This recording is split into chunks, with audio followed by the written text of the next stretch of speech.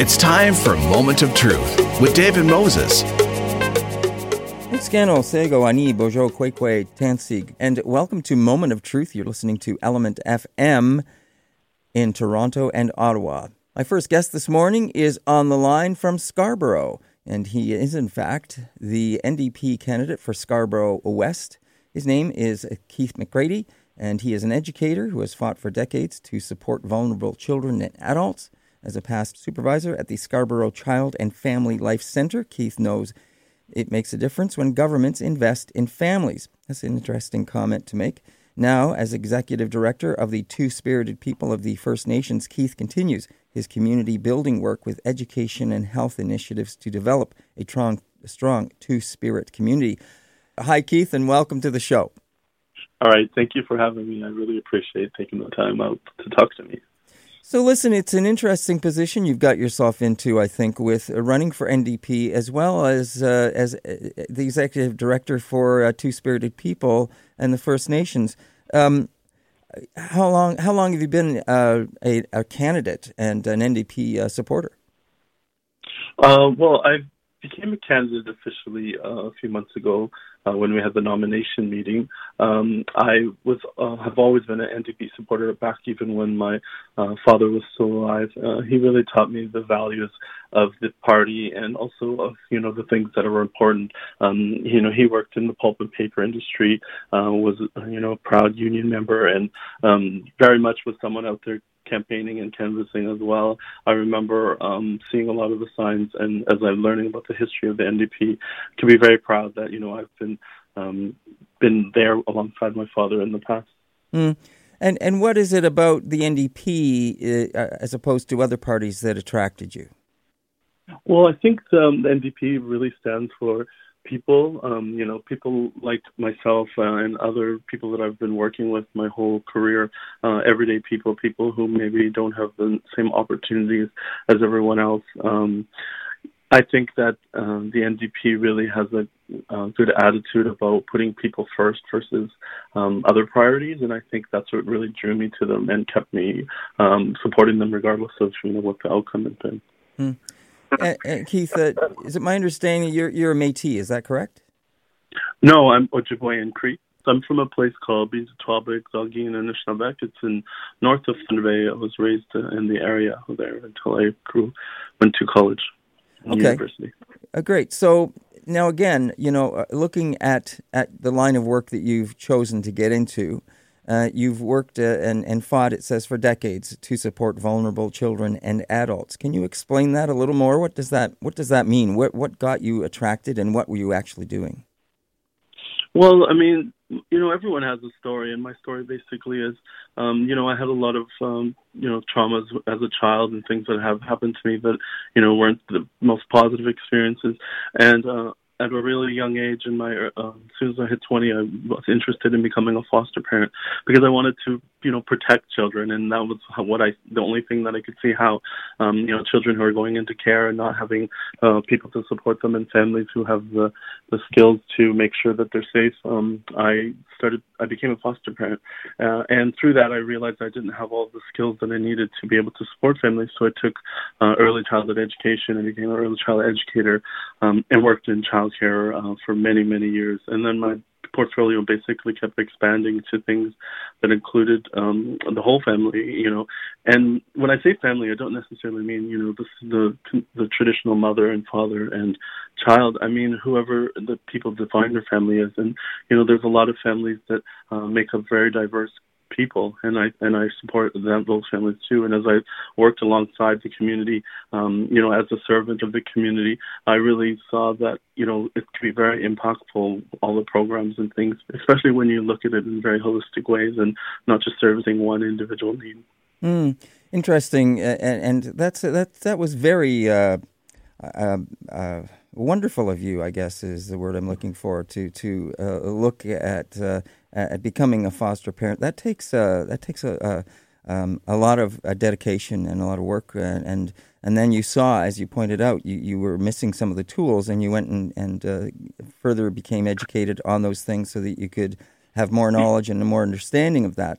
Did that then lead you into this supervisory position at the Scarborough Child and Family Life Center? How did you get into that? Well, definitely. I worked up in Northern Ontario at a small family development center. I did a placement there. I was hired there. I became the supervisor there. But I knew that I wanted more for my family and myself, so I moved to Toronto, knowing that there's going to be a lot more opportunities. As I quickly found out, I started at Native Child and Family Services of Toronto, as an Aboriginal early child development worker. And within the 10 years that I was there, I was promoted 6 times. And throughout that time, my portfolio kept expanding. And so I started in childcare, but I ended up working in things like housing and youth justice and seniors programs, cultural programs, education, employment, human trafficking, all the harm reduction. Those kind of went on. And I've learned a lot of things about the community and the very vulnerableness of it, but I also learned the strengths that the community has, that the lived experience is so valuable, that people have the answers and things inside them. They just need opportunities to be able to express that and those strengths and skills. And as a person who's two-spirited, I see this as my role in life. I don't necessarily see that there's any other choice. This is who I am, and this is what I have to do. And so, I've been doing this for almost 27 years of my life. And as I sought the nomination for the NDP to represent the community in Scarborough Southwest, this is just an extension of that, because as much as I'm an Indigenous man, I'm also, a person that lives in Scarborough. I'm also, a Canadian. I'm also someone who is a human being and values, all of my brothers and sisters. It's wonderful. And some of the things you just mentioned there about opportunity, and, we talked a little bit earlier about how, a difference a government can make by investing in families. So let me ask you, as a candidate and someone who, because we don't always get to hear from candidates during the election, it's mostly focused on the leaders of these parties, and we hear a lot about what the leaders want to do. But from your perspective, how do you think what you want to represent, what you want to bring forward from your constituents and what you want to represent and want to put forward, how do you think that your leader, Jagmeet Singh, is approachable? Do you have his ear when you want it? Well, I think that I've met Jagmeet a few times, and I think the thing that really drew me in was, his passion for people. I think that it was the first time that I could see myself in a leader. Years and years of leadership that didn't really represent, diversity or people of color or people who, had a story that really didn't have this, planned, politician lifestyle where I thought that, that Jagmeet is going to be someone who could relate to us and, relate to people in my community, relate to people who are most vulnerable, people who live in poverty. That's a large group of people, and that, is something that's always been important to me, to make sure that people like that really have choices. And I think it's, again, not about telling people what choices to make, but just giving them more choices and more options and more opportunities. And that's why I feel like this leadership is something that I could follow. And as far as, leadership, I've always, respected, the way that systems are built. I respect, that the Canadian government is made up this way. But I also know who I am, and I will be someone who will, make sure that my voice is heard, the voices of the people around me. I'm very, very much a person who's going to always be physically present. I know the value of that. And I'm relentless. I'm a very gentle and soft person, but definitely I won't stop. I've been doing childcare and advocating for children my whole life, and I haven't stopped today, and this is not part of that. This is part of that, sorry. And I can hear that in your voice. There's this quiet determination that I can hear coming through. The other thing that you make reference to, and we talked about it a little bit earlier, was government investment in making a difference in families' lives. What do you think is needed from a government, any government that might be elected this October, for people in need or people that need that government support? What would you be looking for? Well, what I really think is needed is bravery. As an Indigenous person, there's 7 grandfather teachings, and one of them is bravery, to make choices that reflect, the people and what they need, versus making choices that reflect very individual needs and, the needs of people who are more powerful already, who already have this opportunity.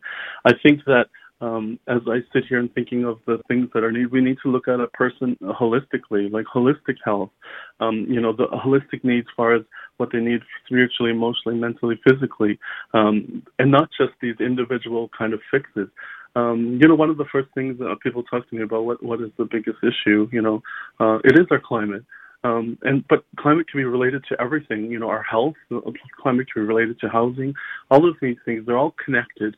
And if we just keep kind of a eagle-eye view of everything, and making sure that we realize that everything is connected, and really challenge people to think differently about how, certain programs that we offer children and certain opportunities we give people, like childcare, for example, it's one of the most valuable things to invest in, because when a parent and a child and a family have these opportunities, they make different choices.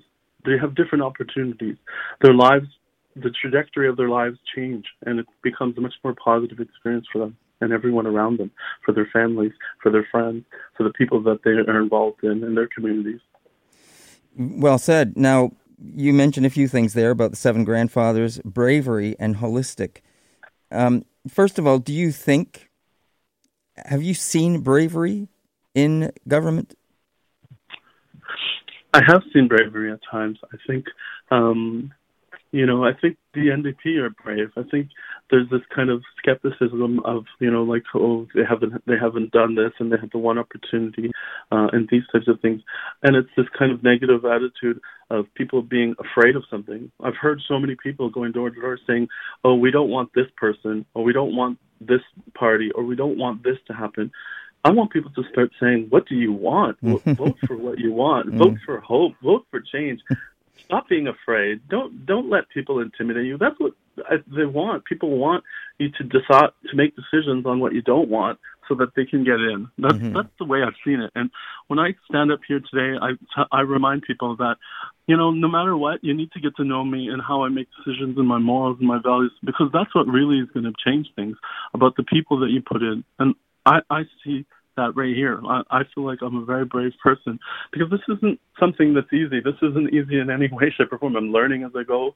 I'm really finding, that I have to keep pulling the strength from other things. And it comes from these people. It comes from the door knocking, or when I hear people tell me their stories about, how they haven't been served right, how they're being evicted, how, they've have these astronomical costs for medical expenses that they can't afford, and then how it takes away from other things, how they're isolated, how they feel very disconnected from people and not supported, and that their voice isn't heard.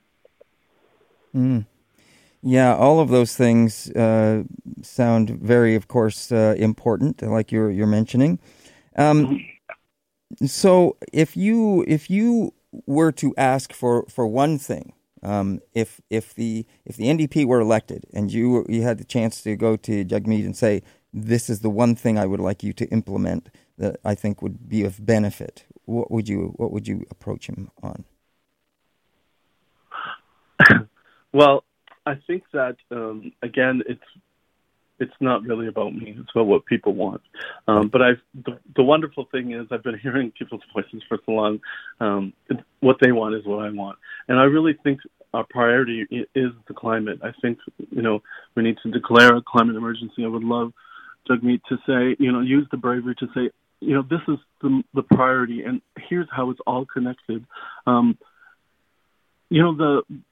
The one thing I've heard from someone say to me, and it spoke so loudly to me, if we keep doing what we're doing, the sun, one day the sun will stop shining, and the waters will stop flowing, and the earth will stop growing, and we will not exist anymore. But if we stopped existing, the earth will thrive. And I think it's that relationship that we need to remember, the vulnerability of it, the strength of it, and change what we're doing, and that will change the lives of people.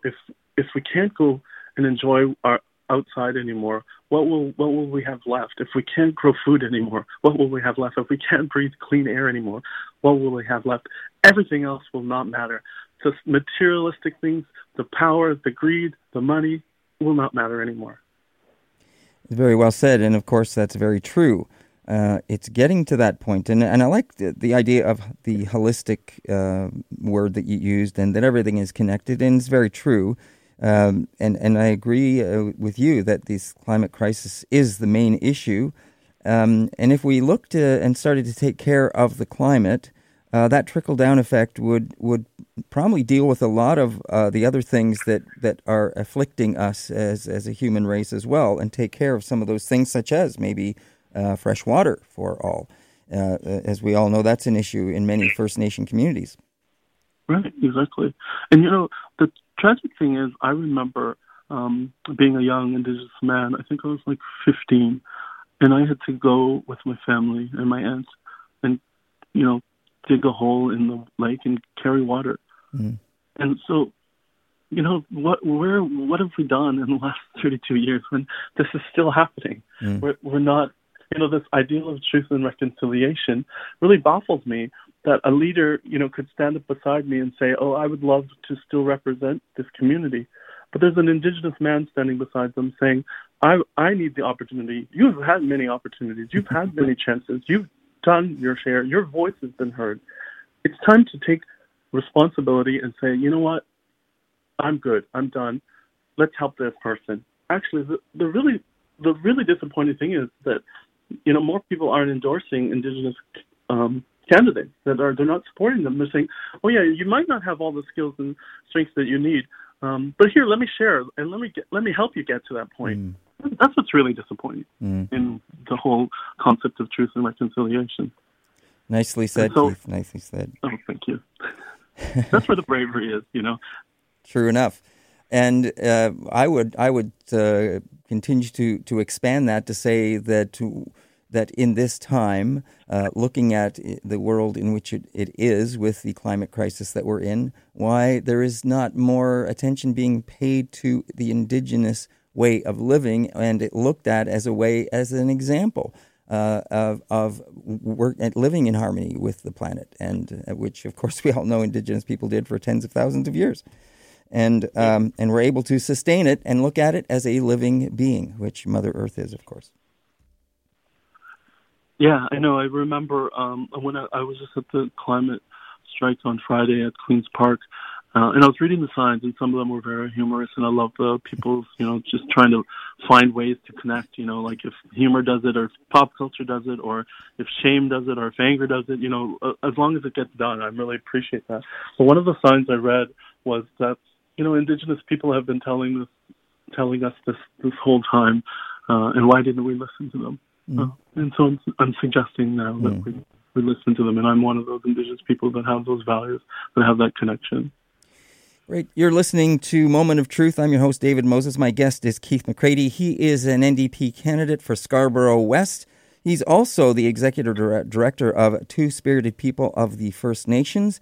And Keith, tell me a little bit more about that position and why you decided to take on the executive directorship at the Two Spirited People of First Nations. Well, I actually got a new job. I was looking for something different, so I got a new job with the city, Children's Services, and I was very excited and eager to do the role. And then at the same time, as life would have it, I was approached by Two Spirited People and asked to do an interview for the executive director position. I've heard of the agency, but I really was not too familiar with what they'd done. So I did some research and I asked around, and they had a lot of good feedback. People were like, oh, they're wonderful, they do great things, but there didn't really seem to be a true understanding of what they're doing. So as I applied, I thought, this is my opportunity to do something different for the community. Being Two-Spirited myself, I knew the challenges that some people had, but in this agency does a lot of work with people living with HIV, and people who are at risk of HIV. And I thought, this is such a community that's been stigmatized and discriminated against. People from the 2S LGBTQ have been, have the same experience, and so do Indigenous people. I'm like, okay, if I want to work with, one of the most vulnerable communities who need my support most, this is probably it. And it's been a great year. I've been there a little over a year, and it's been very challenging and demanding. but also exciting because I see the growth and potential. I got to know a lot of the community members and tried to build relationships with a lot of them. And then started talking to outside agencies and other agencies about what we could do to work together. And we built programming. And all the program that was built is developed by the consultation with the community. We asked them, what do you want? What do you want us to do? Be patient. It's going to take a little time, and the program that people wanted was culture. They want to have experiences and access to their own cultural teachings, cultural elders and knowledge keepers, but also cultural arts and, events. And so this is what our focus has been, and it's been really great. In the last year, we've had so many people come in and a lot of programs that are, meeting the needs of the community and great feedback. Mm. Now, Keith, I see that in 2002, you received a Prime Minister's Award for Excellence in Early Childhood Education for work with helping vulnerable youth as well. Oh, yes. That was... I was working at a child care center. It was actually called the Memo HK Family Development Center. And, we were nominated because I did have a very different view of early childhood than other people. I instinctively knew that, with all the education they gave me, that there's ways to do things differently. I saw programs and I saw people, but I have a lot of faith in children. I believe in children's, ability to make their own decisions when they're informed. I know how to keep children safe. And I have a lot of confidence in them, and I see them in the circle as, just as valuable as anyone else. And that award came out of my ability to think outside the box and do things, very, very creatively.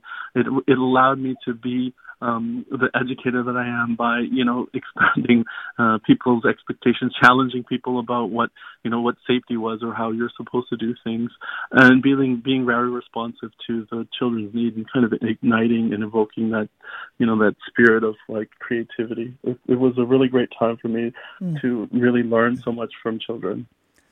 Very nice. Now, you just said a couple of interesting things there about belief and having a belief in children to be able to make their own decisions and make decisions when they're informed. Now, the question I'm wondering about is when you say children, what ages do you feel or are we talking about when you say that? Oh, well, the children that we work with in that program were 0 to 12. But in my work at Native Child, I worked with prenatal to senior, and I consider children anyone who's a youth, so anywhere from up to 25 or whatever. To me, those are still children because everyone is a unique and individual. We're all at different places, and some people are going to need that guidance as a child up until much older, and other people are going to have a lot of their own strengths and skills come out at an earlier age. And right. So I think we have to treat everyone unique and individual. We can't just assume that because of an age that means something. Part of their understanding, the capability. Keith, one of the things you also said there was that you have a different view. What do you mean by that? Well, what I mean is I've always had the ability to kind of, look at both sides. And I think this is where the two-spirit element comes in, where we have both masculine and feminine spirits. I think that I'm a very fair and diplomatic person because I don't speak first, I speak after. I listen to people, and I think I'm very good at being an active listener where I don't need my voice or opinion heard all the time. I've been on so many committees where people just want to hear themselves, and they speak and they speak and they speak. And I think my job is to listen and then speak and saying, here's what we forgot, and here's what you're missing, and here's an ideal that you haven't thought of. And that's what I mean by very different. I think it's my ability to be patient and to really kind of listen to the information that I'm taking and perhaps challenge people to think things differently because of those stories that I've heard all along. I think the most valuable thing I do is listen to people and what they have to say, where they're at. There's a lot of people who have ideas and plans and things. And, what I've learned is that unless you're going to do something, unless you're going to contribute your time or money, it's really irrelevant now. Indigenous people have the answers. The community has the answers. We know what we need. We just need people who are going to implement that. Interesting you use the word listen and how you elaborated on the word listen there because it's something I think many of us, including some of our political leaders could use more of, that listening ability, it seemed. And I recently read something that I thought was really interesting, and if I can paraphrase this correctly, it was something about we don't listen to understand anymore. We listen to just answer. We're waiting for our opportunity to answer. We're not really listening to what is being said and absorbing what's being told to us. And I thought that was really interesting, and I think it backs up what you were just saying there about that ability to really listen and learn and appreciate what that person is trying to say to you. No, right, exactly. One of the teachings I got was that we all have the answers inside us, and it's a part of our life journey to find those answers. And so when I talk to people about things and they have concerns, or like they're really questioning something or whatever, that's why I listen, because they already know the answer. They just need some support and guidance to bring that out. And if someone listens and basically has taken the teachings that everyone else has given them and shares that, we both can learn so much. I'm a lifelong learner. I've learned all the time. I'm learning. I'm going through this, canvassing and campaigning. I'm learning, as we're sitting here and talking on this phone, because it helps me reaffirm who I am. Saying these things out loud are so important. Being able to do things purposely is very important, and that's kind of who I've always been. Now, Keith, we're coming to the end of our time, and it's been wonderful speaking with you. But I wanted to ask you, before we leave, have you noticed a difference in the way two-spirited people have been approached, or the approach to two-spirited people and LGBTQ have been accepted in the community? I definitely have. I think there's this place where even the first thing I said was, we can't work with other agencies and other communities until our own community has the information and has this solidarity as what a two-spirited person is. There's this identity of being two-spirited that is equated to part of the LGBT spectrum. Like, I'm a gay indigenous man, that means I'm two-spirited. For some people, that's right. There's this concept that it's two genders, or it's a third gender. Sorry, you're not male, you're not female, you're two-spirited. And for some people, that's right. But for me, being two-spirited is a role in the community. It's a place in the circle that's just as valued as anywhere else. And I said, that's where I see my two-spirit community taking that. And the Indigenous community needs to remember and relearn, the strengths of each other we each have, and that two-spirit people belong in that circle. And I see it. I see that people are ready for this, and it's very exciting. Along with that, there's a very interesting article that is on the Two Spirits site. And if people are interested, do you know which one I'm referring to there, Keith? It's underneath the history part of the Two Spirits. And it shows an article, the Two-Spirited People of the First Nations. And we are part of a tradition, and there's some information, and there's also some pictures associated with that. I found it very interesting when I saw that article there. Yeah, it's just reminding people that two-spirited people have always been here since, the dawn of time. This is not a new concept. And perhaps, as much as two-spirited people seem to generally fit into the 2S LGBTQ spectrum, it's not necessarily 100% accurate. In what I mean is, there are two-spirited people who are not part of that community necessarily, because a straight man and a straight woman, in my opinion, can be two-spirited. But generally, it seems as though, from my experience, part of that comes with sexuality and the way that we manifest that. Yeah. Right.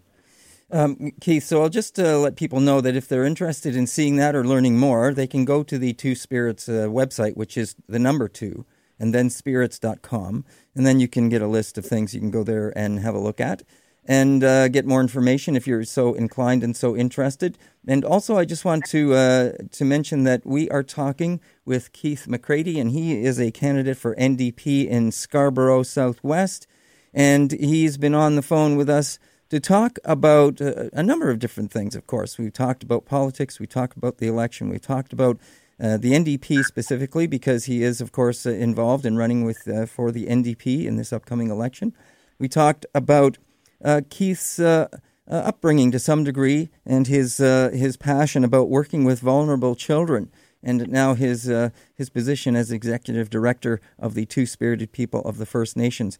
Keith, is there anything, lastly, you would like to mention just before we end our conversation?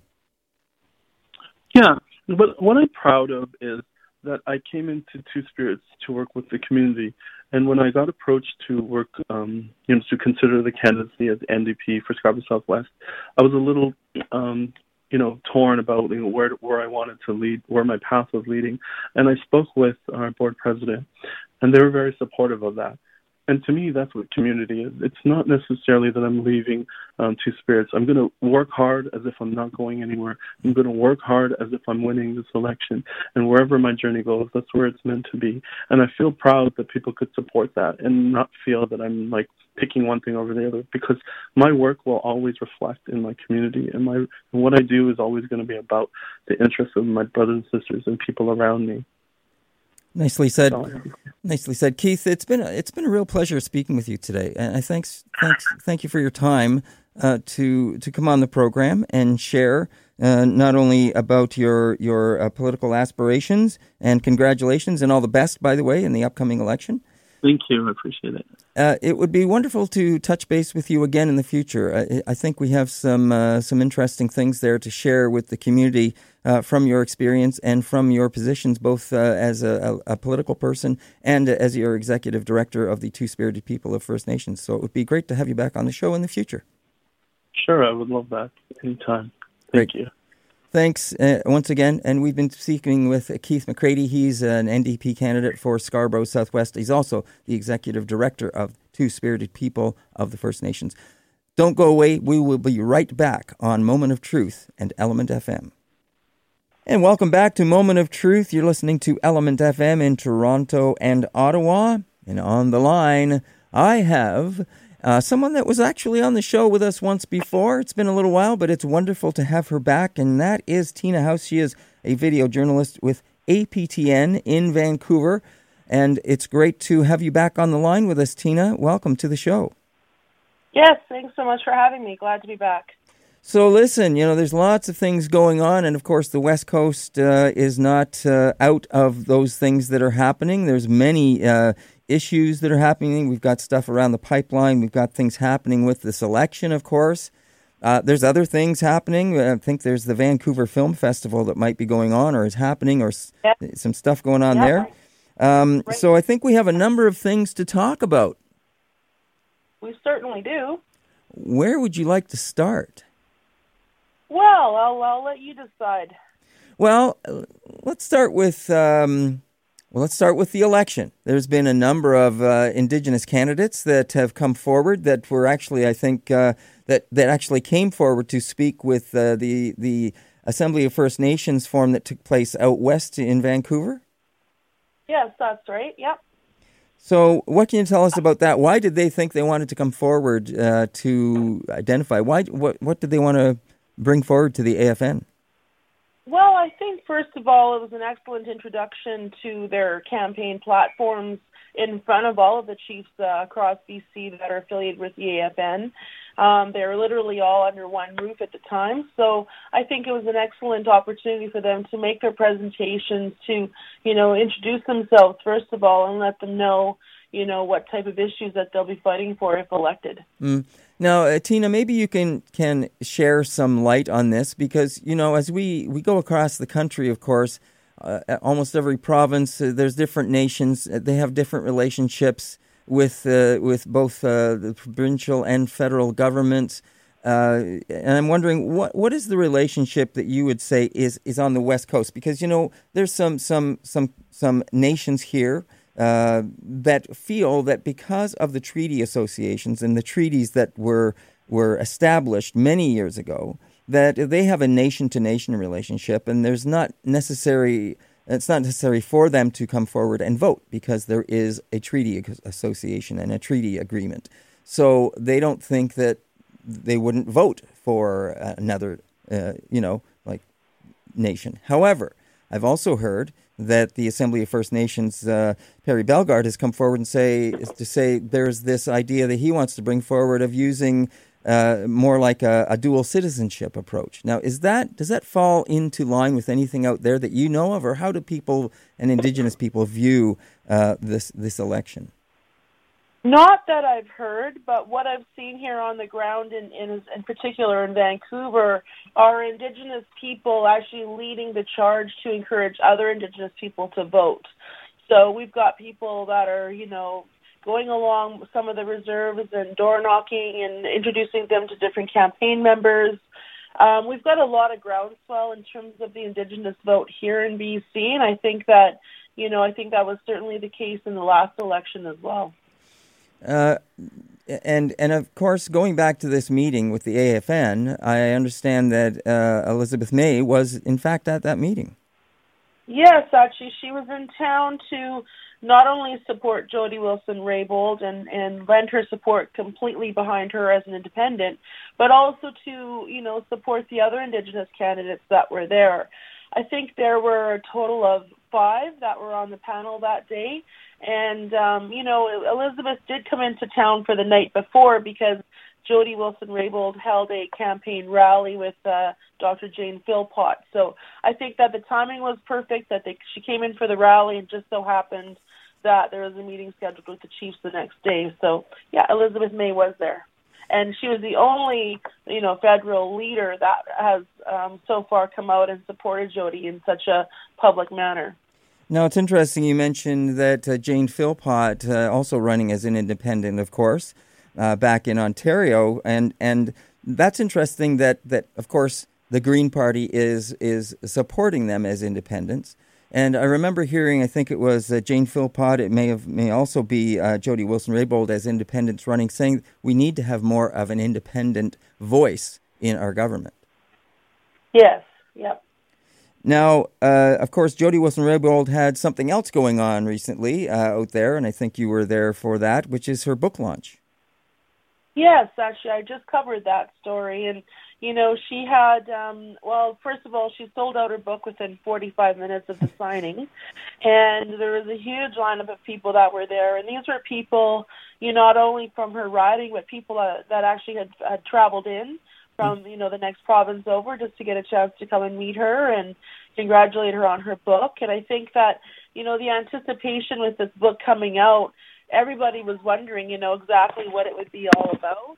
And she certainly didn't disappoint. She does touch on a lot of what she's talked about in many of her speeches, that being the, how to implement Indigenous rights into the framework and into the fold of the Canadian government, how to fully implement UNDRIP, that's the United Nations for the Declaration for Indigenous Rights, and how to, move forward in a reconciliation way that has never been done before. So she did touch on, of course, the SNC Lavalin case a bit, but her focus was mostly to, just further move ahead with what she's talked about in many of her speeches so far.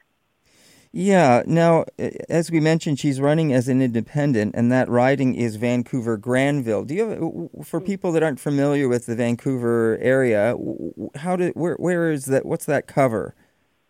Well, if you're new, if you've just flown into Vancouver, you're going to hit the airport, and if you're staying at a hotel downtown, you're literally driving right through her riding. So Vancouver-Granville is a new riding that was established in the last election. It's basically all of Shaughnessy, so that would be like Granville, like around West, 67th onward down to, I'd say, about maybe Broadway. So that's where her riding covers, and it's quite an extensive area. A lot of very wealthy homes are found in Shaughnessy. A lot of non-Indigenous people live in Shaughnessy. So, she really, took this challenge and ran with it, being an Indigenous woman running for the very first time in a brand new riding in the last election. So what I've seen so far when she announced her independent position was that she had an awful lot of support still from those constituents in her riding. And how would you say it's going at this point in time? What's your sense of her chances? Well, it's really hard to predict. I mean, obviously, we're just kind of right in the middle of things here. But I would say that the numbers look pretty good, but I'd be hesitating to really say that she's got this thing in the bag. Yeah, of course. Now, we've been talking about Jody Wilson-Raybould and her book, and that book is called From Where I Stand. And as you've heard Tina just mention, she did have that book launch out there, and it went very well, selling out the books. What did you say, in 45 minutes? Yeah, she sold out within 45 minutes, yeah. That's great. So, of course, we'll be watching that with interest to see if, in fact, her independent candidacy comes through for her. Jane Philpott, another supporter, I guess they're very close in sort of supporting each other because they were, of course, both with the federal Liberal Party and were removed, and both running as independents, one on the West Coast and one here in Ontario. That's right, yeah. Now, Tina, your own background as a video journalist goes back to 1999, and that's when you started in TV as a videographer, but you've also produced some documentaries and some feature films, and they've won a numerous different awards at different festivals and things. How would you, and you've been working for APTN for how long now? I started with APTN National News in 2007, but I would say my film and television career started in 1998, actually. My first big project, first of all, it actually goes even back further than that. 97, I would say, is when I first became a movie extra. And I did movie extra work for about 6 months here in the city of Vancouver and worked on all kinds of really cool projects. But, honestly, throughout, I just kind of got tired of sitting in the crowd, and I started paying attention to the cast and crew, and I thought, you know what, I want to do something differently. And it was just by chance that I came home, and back then we had phone books, actual phone books that you can flip through. And I flipped through the yellow pages and came across some acting studios, and I thought maybe I could be an actor, but I wasn't quite sure. So I called the Gastown Actors Studio, and they told me about an Indigenous talent agency. So I thought, okay, well, I'll phone them. That sounds interesting. So I called them up and said, hi, I'm Tina House, and I want to come meet the owner of the company. And they right away, they said, oh, are you related to Dakota House? And, of course, my cousin is Dakota House from north of 60. And I said, yeah, actually, that's my cousin. So they put the phone down, and they came back, and they said, okay, yeah, the owner will meet with you tomorrow at 1 o'clock. And I said, okay. So I basically went into this meeting the next day not sure what to expect. And the owner of the agency, she gave me the spiel about what they do there at the company. And after about 5 minutes, she looks at me and she says, now, what do you want to do? And I just looked her dead in the eye, and I said, actually, I want to do your job. And she laughed, and she says, oh, you want to be an agent? And I said, yes. And she said, well, do you have any office experience? And I said, no, but, I'm a quick learner, and I'm great with people. And, I was telling her about all the great things I could do. And so she said, okay, well, thanks for coming in. Nice meeting you. And I was like, yeah, okay, nice meeting you. And I left. And about an hour later, she called me up and said, you know what, I've been thinking about it, and I was very impressed with your approach. And I'd like you to start for me working at my agency on Monday starting at 10 o'clock. You're going to be our admin assistant for the summer. And I said, okay, awesome. So that was my foot in the door. And I started working at this talent agency. Within 2 weeks, I was running the kids division. And then within 2 months, I was running the whole agency. And I was only 19 years old. I ran that company for about 2 years. My boss at the time was quite sick, so she was never really there.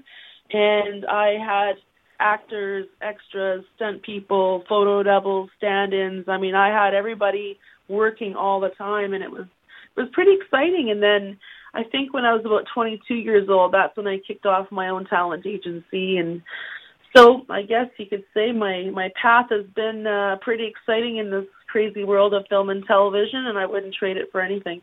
Well, and it's not a bad city to be in for that kind of and line of work, of course. Is it still known as Hollywood North? Absolutely. Well, definitely with our dollar sitting where it is with the American dollar, it's very convenient for the Americans to just, fly up here for the day from LA and work on their projects. And we've certainly got the capacity here. We've got, numerous award-winning huge studios now that are, really kind of leading the forefront in terms of technology and special effects. We have all of the crew here. We've got an amazing, diverse, beautiful location, setting for really anything. So, yeah, absolutely. Vancouver is definitely booming once again. That's great. It's good to hear. And, of course, such a great city for the backgrounds that you can find out there. It's just a wonderful place for film settings, absolutely. For sure, yeah. So let's get back to reality. Some of the things that might be affecting the ground out west, of course, Trans Mountain Pipeline. Now, you've covered a couple of stories on this as well. What can you tell us about the latest in terms of what's happening with that? Well, some interesting developments actually just happened here in the Court of Appeals. So the Squamish First Nation were granted a leave. Actually, 6 First Nations are first of all granted a leave to basically talk about the environmental assessment that was given to approve the pipeline in the first place. So that's currently happening right now. We don't have any dates in terms of when, the First Nations will be able to get in there to argue against this pipeline due to the environmental assessment that was done on the pipeline the last time. But the Squamish Nation and the City of Vancouver just had a small win just recently in trying to stop this giant of a pipeline. So, from the First Nations perspective here, not all of them, but certainly in the City of Vancouver, they are still steadfastly trying to stop the pipeline from happening. And now their only, tactic now is really in the courts. I mean, we've certainly seen, from the ground up, all of the marches and the rallies and, people having hunger strikes and all that kind of stuff. But I think really, what's happening now is their strategy is to really try to, showcase what they can do within the court system. Because as you know, it was through the courts is how they were able to stop the Northern Gateway Enbridge project. And that project was supposed to have been, done and sewed up and ready to go. But, of course, the First Nations then won in the court system, and that killed the project. So as far as what I've heard from leaders here that are steadfastly fighting against that pipeline, as far as they're concerned, it's not going to happen, but we'll just have to wait and see. There's another side of this. You mentioned First Nations. And then, of course, there's the relationship between Alberta and British Columbia in terms of oil passing through and getting to the coast and those kind of things. There's also, we hear about First Nations that are supporting the pipeline and those that aren't supporting it. What's your sense of all this and how it paints the picture of what's moving forward? Well, I think that there's no question that, our people need the work. I mean, when you get into these smaller rural communities, I mean, any type of work is welcome, obviously, because of the depression with, many of our industries that are sort of going downhill. But, I think that there's a valid point from each side. So, I mean, it's a really tough one, really. It's not for me to say, well, we should do this or we should do that. I simply just cover stories from both sides of the fence. So, I know that there are people that are depending on this for jobs. There are people that, have their own companies, their own heavy equipment operating companies, or, they're pipe fitters or welders, whatever they may be. There are people that, are depending on this for work. So we'll have to see. But then there's others here, especially here on the coast, where they say, well, we're taking all of the risk. If there is a massive spill in our ocean, we supposedly have a world-class cleanup, but we just saw a couple of years ago with a Greek shipping company that had a huge tanker out here in the bay, in English Bay. It was called the Marathasa. And they actually had a spill on board that ship, and they spilled bunker fuel here within the English Bay, within the city limits of Vancouver, and it took them 6 hours to get out there to actually start the cleanup. And by then, with the ocean currents and all that, that bunker fuel had been washing up already on the North Shore and beyond. So, in terms of, preparing and getting ready, I mean, we'll just have to see, but like any good, oil spill, they say, if they can clean up 10%, well, that's a big success. Wow. But what happens to that other 90%? Yeah. And we know that with bitumen, it's like tar, so it literally sinks to the bottom of the water. So how are you ever going to ever clean that up? So for us, we depend on, obviously, our fishing, our economy with people that depend on the ocean for their sustenance and tourism. So, BC really is taking a lot of the risk. So it's nice that Alberta really wants us to go through, but BC really is taking the brunt of this if something disastrous would happen. Well, it's also important to remember that even though there are those things that you just mentioned that people rely on, there's also the ecosystem that relies on the ocean and the plant life and the animals and the fish and everything else that live in the water that also would be affected. So. Absolutely, yeah. Okay, well, listen, I'd like to know, you're always busy doing things. I'm sure you've got upcoming stories. What would you say you be looking forward to or that you might be working on that you might be able to share with us about what's coming up? Oh, there is one other thing that we haven't spoken about, sorry, and that is this film that you did a coverage on, The Red Snow, and that sounds like a great little film. Yes, Métis filmmaker Marie Clements has been working on this for the last 9 years. She's an incredible filmmaker, and really this film I think it's going to propel her career in a huge way.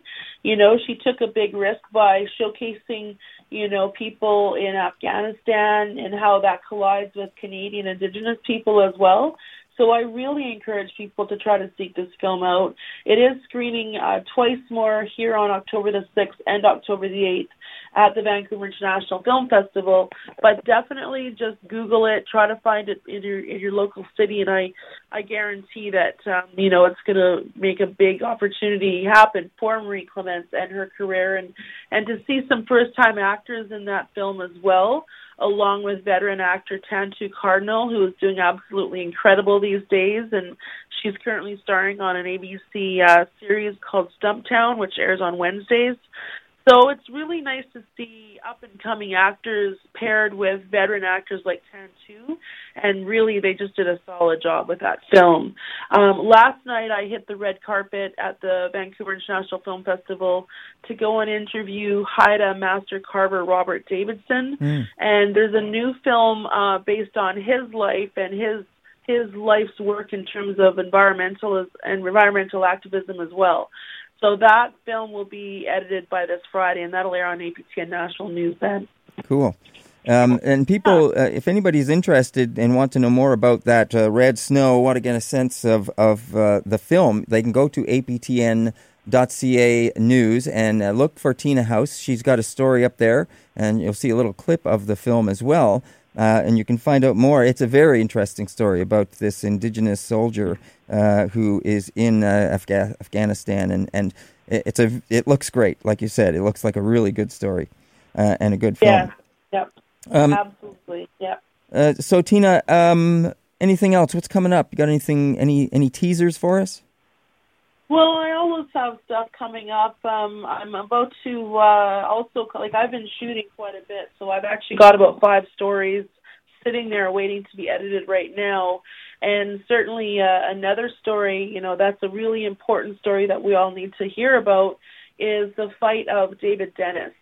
David Dennis is a former leader and a former activist. He was the president of the United Native Nations. And also the Frank Paul Society.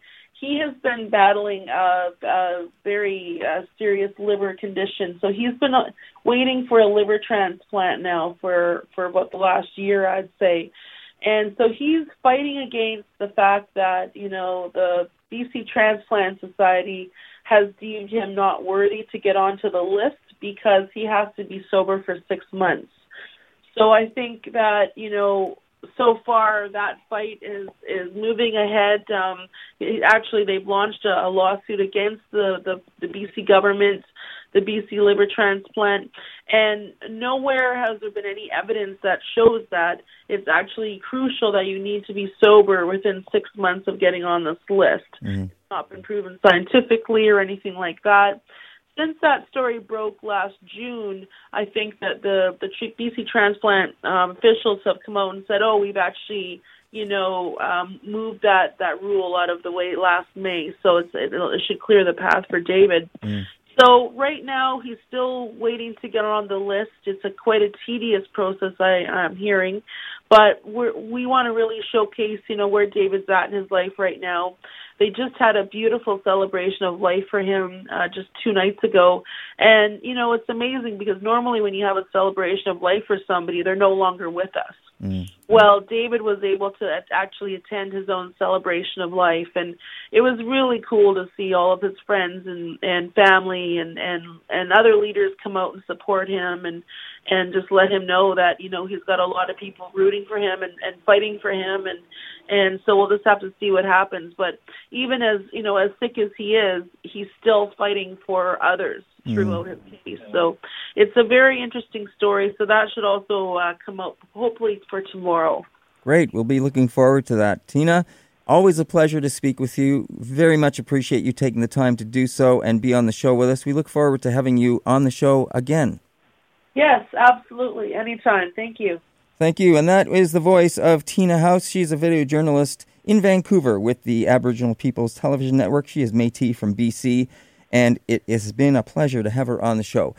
Don't go away. We'll be right back on Moment of Truth.